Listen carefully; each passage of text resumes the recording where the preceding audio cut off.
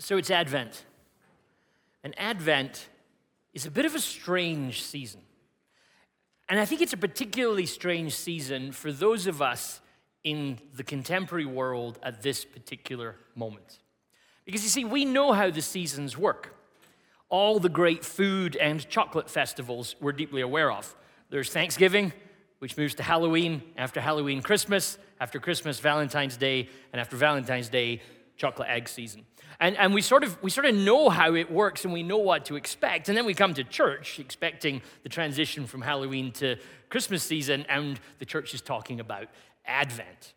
And what does Advent mean? All we know about Advent in the contemporary world is that whenever you add the word Advent to another word, it generally involves chocolate. So you take the word calendar and add the word Advent in front of it, you have a chocolate calendar. Zero amens for that, but that's kind of all we know about Advent. And so perhaps we come to church on the first Sunday of December and we anticipate a lot of Christmas season, kind of like what we see at the mall. Oh, it's all Christmas time. And we arrive and then somebody reads a gospel text like the one we just heard, and we're like, ooh, there was no mangers in that gospel text. There was no stables. And instead of angels and stars in the sky, we had the sky turning to dark. And we were like, ooh, this is not the sort of shtick that I was feeling I was going to get. And then sometimes, if you were with us on Wednesday night, we sing songs like O Come, Emmanuel, songs of yearning and longing. It's not that you've come to church and discovered that the church is full of Scrooges who don't wish to celebrate Christmas. Christians should and must celebrate Christmas. But when it's time, at the right time, we celebrate Christmas. But first, we observe Advent because, amongst many other reasons, it's just good for us. See, Advent is the beginning of the Christian year, as we've already said, this 4-Sunday period that's marked by waiting. And the waiting that we're talking about, in one sense, it's a waiting of memory. We reenact the waiting for the birth of Jesus. But kind of like Christians between Good Friday and Resurrection Sunday, we're waiting this out knowing how the story lands. But when we come to Advent, we're not just waiting as if remembering what life was like before Jesus. The church is also waiting for Jesus' return. Because the Christian story has always talked about how Jesus comes once and then he is coming again. And Advent is that time when we remember that. So we're waiting in memory of Jesus' birth and in hope for his coming back, which may begin to make a little bit of sense of the gospel text that we just heard. But waiting's difficult for us because our world largely convinces us that we shouldn't be waiting, rather we should be wanting. And instead of waiting for things, we should be active participants in making the world the way that we want it. And one of the ways you see this worked out, and you'll have picked up on this if you pay any attention to the media at all, you'll notice that we get into this season when we, the church, are trying to celebrate Advent and waiting. The media is trying to sell you on wanting. The basic message of Christmas is buy, buy, buy. Because if you can just have that one more thing, then perhaps everything will be okay. The stark contrast for this is really evident to us. You see it perhaps most notably in our neighbors to the south, where on a particular Thursday in November, they pause and observe Thanksgiving, where they pray prayers of thankfulness for all that God has given us. And then after the pause of Thanksgiving, the next day they observe Black Friday, wherein they trample one another to buy just one more thing from the store that we can get our hands on. And before we laugh at the way that they do it, we're probably all the same, aren't we? We observe our moments of thankfulness, but then get caught up in the flurry and rush of buying just one more thing. The message that you are constantly being told at the minute by the world is the store holds the peace, the shalom, the wholeness that you are looking for if you can just get that one more thing. For many of us, however, and I wonder if this might be true of many of us in a room like this, we also recognize that we kind of need Christmas to come and come quickly because we need the distraction. We need the reprieve of Christmas. For many of us, Christmas is a time where we gather together with loved ones and friends or people that we appreciate, and that could be loved ones or friends. It's complex, isn't it? And we gather together and we spend time together and we enjoy sharing of gifts and sharing of food and time together. But there's also a reason why we deeply love this season is it averts our eyes from the mess of everything else. Because for many of us, we hear the message of buy, and everything will be okay. But we look at what's going on in the world and we know that buying just one more thing is not going to fix what's wrong. And so Christmas comes as a distraction for us from all of those things. Climate issues, natural disasters, economic challenges, corruption and trust in governments at all particular levels, it seems, and war after war after war and conflicts. If you're anything like most of us, you're constantly asking the question, how do I even pray when daily it seems more and more difficult to know how to pray for the things that are going on in the world? And once you hint towards asking that question, once you hint towards saying, I don't even know what to do about what's going on, you're beginning to be ready for Advent. The prophet Isaiah in our text from today, and let me just say this, I deeply apologize to you. I am the proofreader for the journal, and I managed to insert a spelling mistake into week 1 of the journal on page 14. So your journal asks you to go to the deeply exciting holy text in Isaiah 6 when you're supposed to go to Isaiah 64. So you can make that annotation. All other mistakes from here on out, you're on your own with. Okay? Isaiah 64 is the Old Testament text for this week of Advent. And I wonder how many of you will relate to it. Isaiah is speaking to a particular moment in the history of God's people's lives, a moment of threat, of exile, and of devastation. And the text is this: "Oh, that you would tear open the heavens and come down, so that the mountains would quake at your presence. From ages past, no one has heard, no ear has perceived, no eye has seen any God besides you, who works for those who wait for him." I wonder how many of us would feel like a resonance with this text at a deep, organic level. When you hear Isaiah say those words, "Oh, that you would tear open the heavens and come down." Like you feel that prayer. I don't know about you, when I read that text for today, I was like, that's how I'm feeling when I look at the world right now. Like we need something from God and it needs to be major. We need God to come near. It's the only solution that we can imagine. And that's the Advent confession. We need God to do something because we have come to realize that all of the things that we try and do, not only do they not seem to fix it, they seem to often make it worse. And so God, would you tear the heavens and come down? But notice, we say that the Advent confession is we need God, but Isaiah points us towards something that I think is really important. We need a very particular God. Not a God that we made up ourselves, not a God, just any old God that we found on the shelf, but we need a particular God who will do the unexpected. A God who will do what nobody has seen done before. And instantly, probably as you phrase it like that, you start to think of Christmas. You start to say, oh, that's why this is an Advent text, because we know the end of this story. The God who comes to us in a manger, this is not what anybody has seen or expected before. So we resonate with the prayer.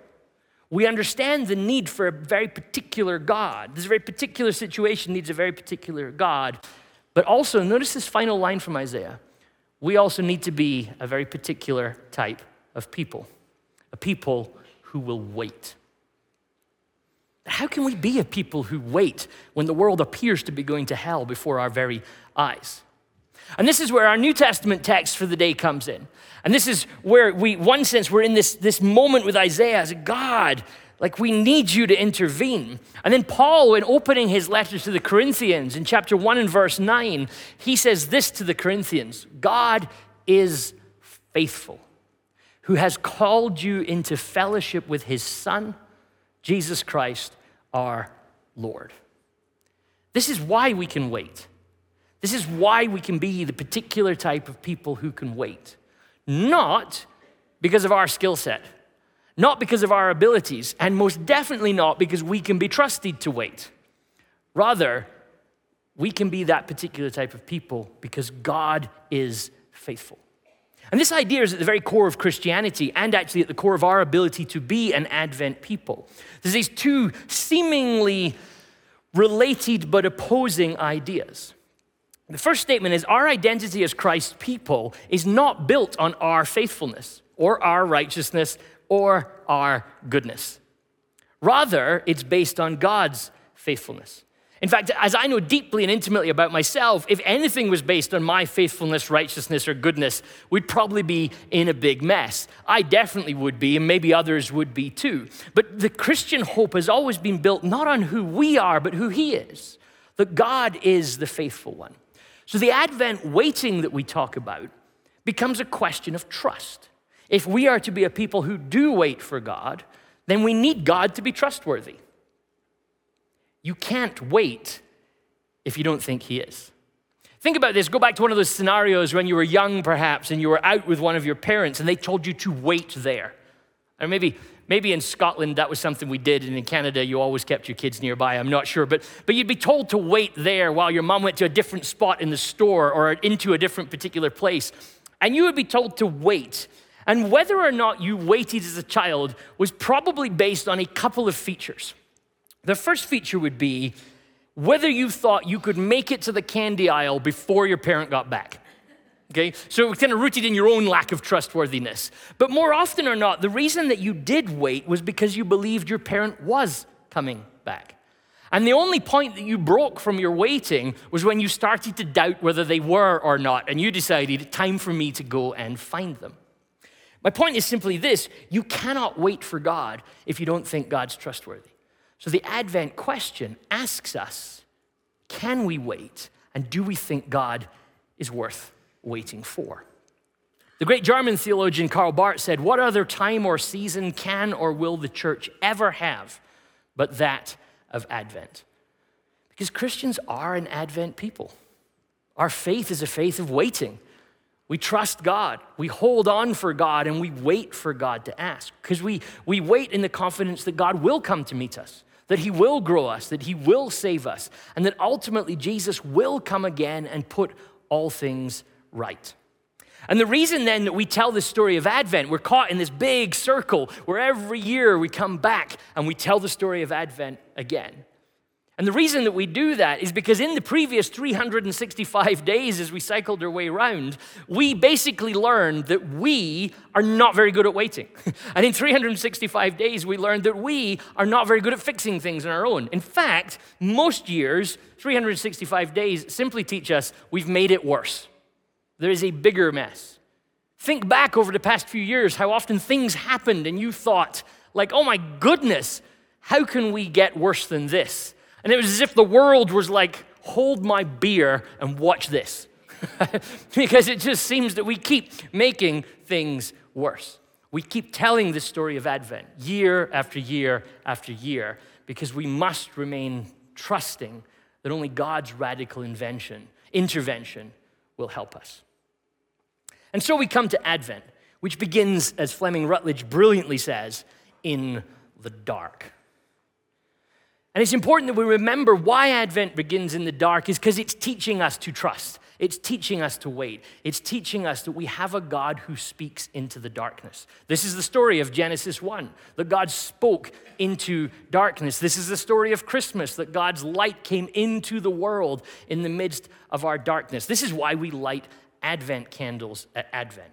Each week, the darkness will be pushed a little bit further back as the light starts to build its way around the candle holders. It kind of reminds me of these alarm clocks that you can get nowadays. For whatever reason, my Amazon algorithm thinks I need to buy one of these alarm clocks, where what happens is hours before you apparently need to wake up, the alarm clock starts to gently provide light in your room and slowly brightens the room so when the alarm goes off, it's at daylight. I haven't tried these alarm clocks. If you have thoughts on them, please speak to me about them, because Amazon really wants me to buy one. And But this is kind of what these candles are doing is we begin in the dark, but then slowly but surely we light them. And this morning, the spark begins with the hope candle. Because without hope, how could we wait at all? So hope is where it begins. And this one light bursts into flame and starts to push back the darkness. Because in the midst of the darkness, Christians hope for something better. We look at the mess of the world and we hope for something better. By the time we get to Christmas, they'll all be lit. All 4 of the candles and the Christ candle in the middle. We'll all gather together on Christmas Eve and we'll all hold our own candle. At this journey from darkness, in 4 weeks' time, we'll all be here and everybody will be holding a light because this is the story of Advent and Christmas. But there's perhaps a question. Is between the darkness and the light of Jesus' return, what do we do as we wait? And that's where today's gospel reading that Tinashe read for us this morning comes in. On one side, the text for this week of Advent is, God, tear the heavens and come down. And we resonate with that prayer. And on the other side, you have Paul saying, God is faithful, which is actually harder to resonate with because it doesn't always look like that. Sometimes it looks like God has forgotten about us. And we as God's people are always stuck between God, that you would come down, and we need to keep trusting that you are faithful. How do we do that? What do we do? And Jesus speaks to us today about that in his gospel text. Jesus is speaking to a moment of coming devastation and chaos. And his word to the disciples is, what do you do when it all looks out of control? And he says, you wait and you watch. Which doesn't sound like good advice. It didn't sound like good advice then, and it doesn't sound like good advice now.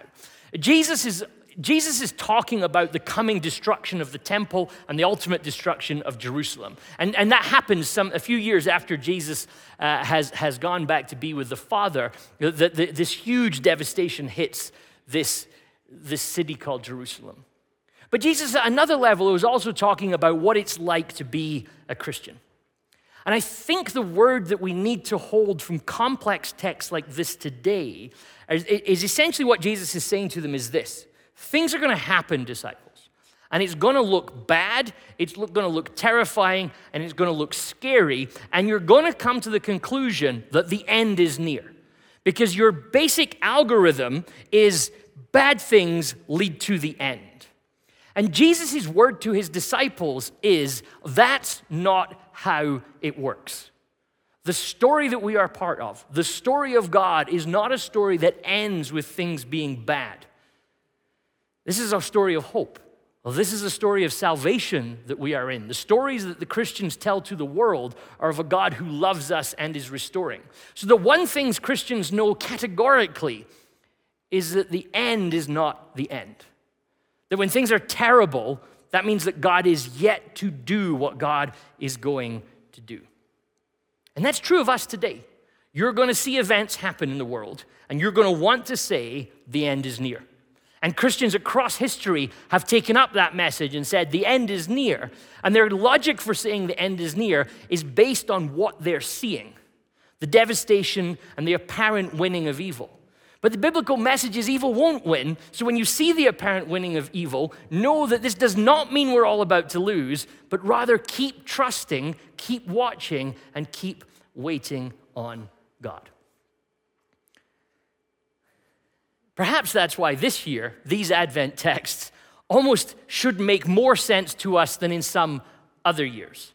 It's common at Christmas time and Advent time to talk about something that's going on in the world. But this year, because, and let me just say the thing that many of us would be thinking about, because some of the conflict and devastation of the world is happening around Israel, Christians get a little bit too excited about some of that and start to try and do their own versions of math as to what this means. But let Jesus' words keep speaking to us. Watch, wait, keep trusting God, and remember, look what Jesus says here, not even the Son knows the timing of things. So let's hold off from being the type of people that think that we can predict the timing of things when Jesus' message is, even he's not doing that. Rather, his word to the disciples is, you are not called to be the prophets of destruction or the solution yourself. Jesus says this. So what I say to you, he says, is what I say to all. Keep awake. Watch and wait. And I know that waiting's not a good message. It's not the message of the self-help gurus of the world. Prestige is given to our world to those who are the maker of things happening, the go-getters, the DIYs, the fix-it folks. But there's a message in this text today that reminds us that all of the things that we can work and do will always be temporary. Just before he says this, remember what Jesus said, heaven and earth will pass away, but my words will not pass away. And so much of what we do as Christians when we start to panic and stop trusting on Jesus and stop watching and waiting is we start trying to make things happen that are only temporary, rather than trusting in the Jesus who is speaking to us. The words of Christ are what really matters. So tell us what to do is what we say. And the gospel says, who knows? The gospel says, I'm not going to give you a quick fix. I'm not even going to tell you when it's happening, right? All that Jesus is saying is when you think you've learned enough to say, yes, it's happening now, just be really careful with saying that. And go back to watching and keeping awake. And this is hard for pastors because pastors have kind of got themselves into a loop of often thinking that we have to have all the answers to these things. So, and sometimes what happens is churches think that pastors have to have all the answers for all of these things. Your pastor, no matter who your pastor is, your pastor does not have an answer to the Israel situation. And they don't have an answer to the Ukraine situation unless the answer is keep watch, wait, and keep trusting Jesus. Don't doze off into coming up with our own answers. Don't fall asleep and stop being alert into thinking that we know the solution. The solution is as it always has been. God is faithful, and we should trust him. Henri Nouwen says that waiting is a period of learning. The longer we wait, the more we hear about him for whom we are waiting. So what do? We stay alert and we keep watch by praying. Whether it's together or alone or around a table, God has always shaped the hearts of Christians when we turn our hearts to him, when we talk to him, when we pray to him. And Advent calls us to be a praying people. This moment of history calls us to be a praying people. And maybe you wanted a better answer from that. You're like, that is not what I paid for this morning. I wanted a better answer than we become a praying people. But try this as an experiment. If you're not convinced by what I'm saying, go home today, find the medium that you choose to consume news on, the internet, your TV, whatever it is that you use. If you're like, you're like a little more authentic, the newspaper, I don't know where you buy them, but they do exist. And just start consuming as much news as you can and see how long it takes your heart to say, oh God, that you would tear the heavens and come down. And I want to tell you, it won't be as long as you think. And something will start to happen in your heart where you realize, I don't know what to do about any of this, much less some of it. And Advent comes to us at this point and says, watch and wait and trust and pray, because it's what the church does. We're a praying people. Christian life isn't about avoiding disappointment, but receiving the gift of the gospel, that God is with us and wants to talk to us. For me personally, one of the things I love about prayer is it allows me to be less of a control freak. But it's also our work. It is the work of us as the church. Brothers and sisters, Jesus calls us to prayer. Now, I get it. It seems pointless, useless, and feeble. And anybody who has ever prayed will tell you, yes, that's how prayer often feels. But remember, this is Advent. We're all going to gather in 4 weeks' time and celebrate the King born in a manger, who will look largely pointless, useless, and feeble.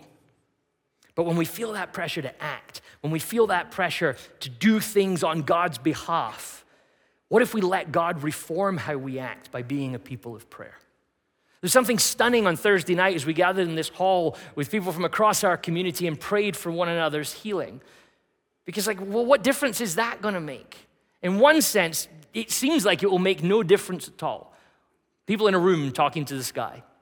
But in another sense, Christians have always confessed that this is where we meet God in all his faithfulness. And let me say it like this. Prayer is pointless and is useless unless God is faithful. And if God is faithful and God is trustworthy, then prayer will be the best work that we, the church, can do.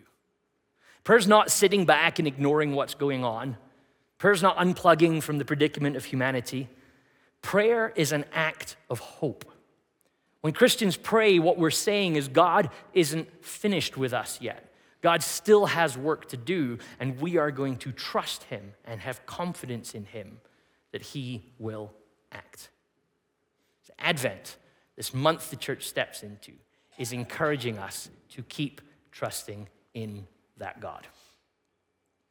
Rutledge says it beautifully like this: God will come, and his justice will prevail, and he will destroy evil and pain in all its forms once and forever. To be a Christian is to live every day of our lives in solidarity with those who sit in darkness and in the shadow of death, but to live in the unshakable hope of those who expect the dawn. So here's where I want to land the first Sunday of our new year, in prayer. Over the course of this year, we will sing, we will worship, we will read scripture together, we'll listen to teaching, engage with teaching, we'll meet at the table. But I want to invite us to begin this Christian year with prayer, to remind ourselves, to shape our hearts that God is faithful and we will trust him. So I invite you to stand. And Christine's going to lead us in a litany of prayer. There's moments where, as you're now used to, there'll be an invitation for you to bring your voice. And let me just say this about this. When we bring our voice to a moment of prayer, it's not just to give us something to say, it's to say yes to all that has been said before. And so we make the words that Christine prays our prayer as a community for the church. Thank you, Christine. Let's pray. Lord Jesus Christ, we await your coming. We wait filled with hope, knowing your light will shine in the darkness. We wait longing for your peace, praying that one day it will fill our world. We wait in need of your love for ourselves and for our neighbors. We wait in anticipation of joy because your coming makes all things new.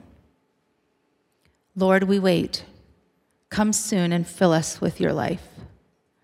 Lord, in your mercy. We find you, Lord Jesus, in the unlikeliest of places, sleeping in a stable and missing from an empty tomb. Come where we least expect you and where we need you most. Come among us and make us whole. Come into our troubles and weaknesses, into the barren places of our souls. Come among the displaced and the refugee, among those whose homes have been destroyed by war. Come to the homeless and the unemployed, to those who feel abandoned and left behind. Come alongside the sick and the suffering, with anyone whose body or mind causes them pain. Come to the poor and the starving, to those who are abused or oppressed. Come into the lives of our loved ones and to those from whom we are estranged. We hold before you now in silence those whose needs weigh heavy on our hearts.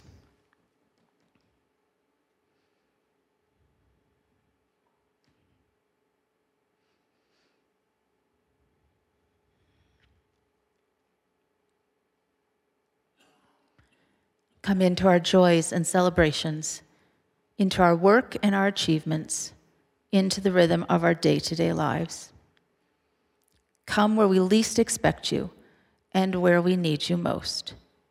Come among us and make us whole. Lord, in your mercy.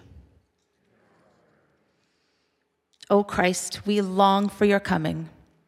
Hasten the day when those who seek you in every nation will come from the east and the west, from the north and the south, and sit at one table in your kingdom. Hasten the day when your kingdom will come in all its glory, when suffering and pain and sickness and oppression and death will be overcome forever. Hasten the day when we will be resurrected as one multicultural family to live together in peace, joy, and love. Let us say this together. Give us ears to hear, O God, and eyes to keep watch, that we may know your presence in our midst during this holy season of joy as we await the coming of Jesus Christ, through whom we offer all our prayers. Amen.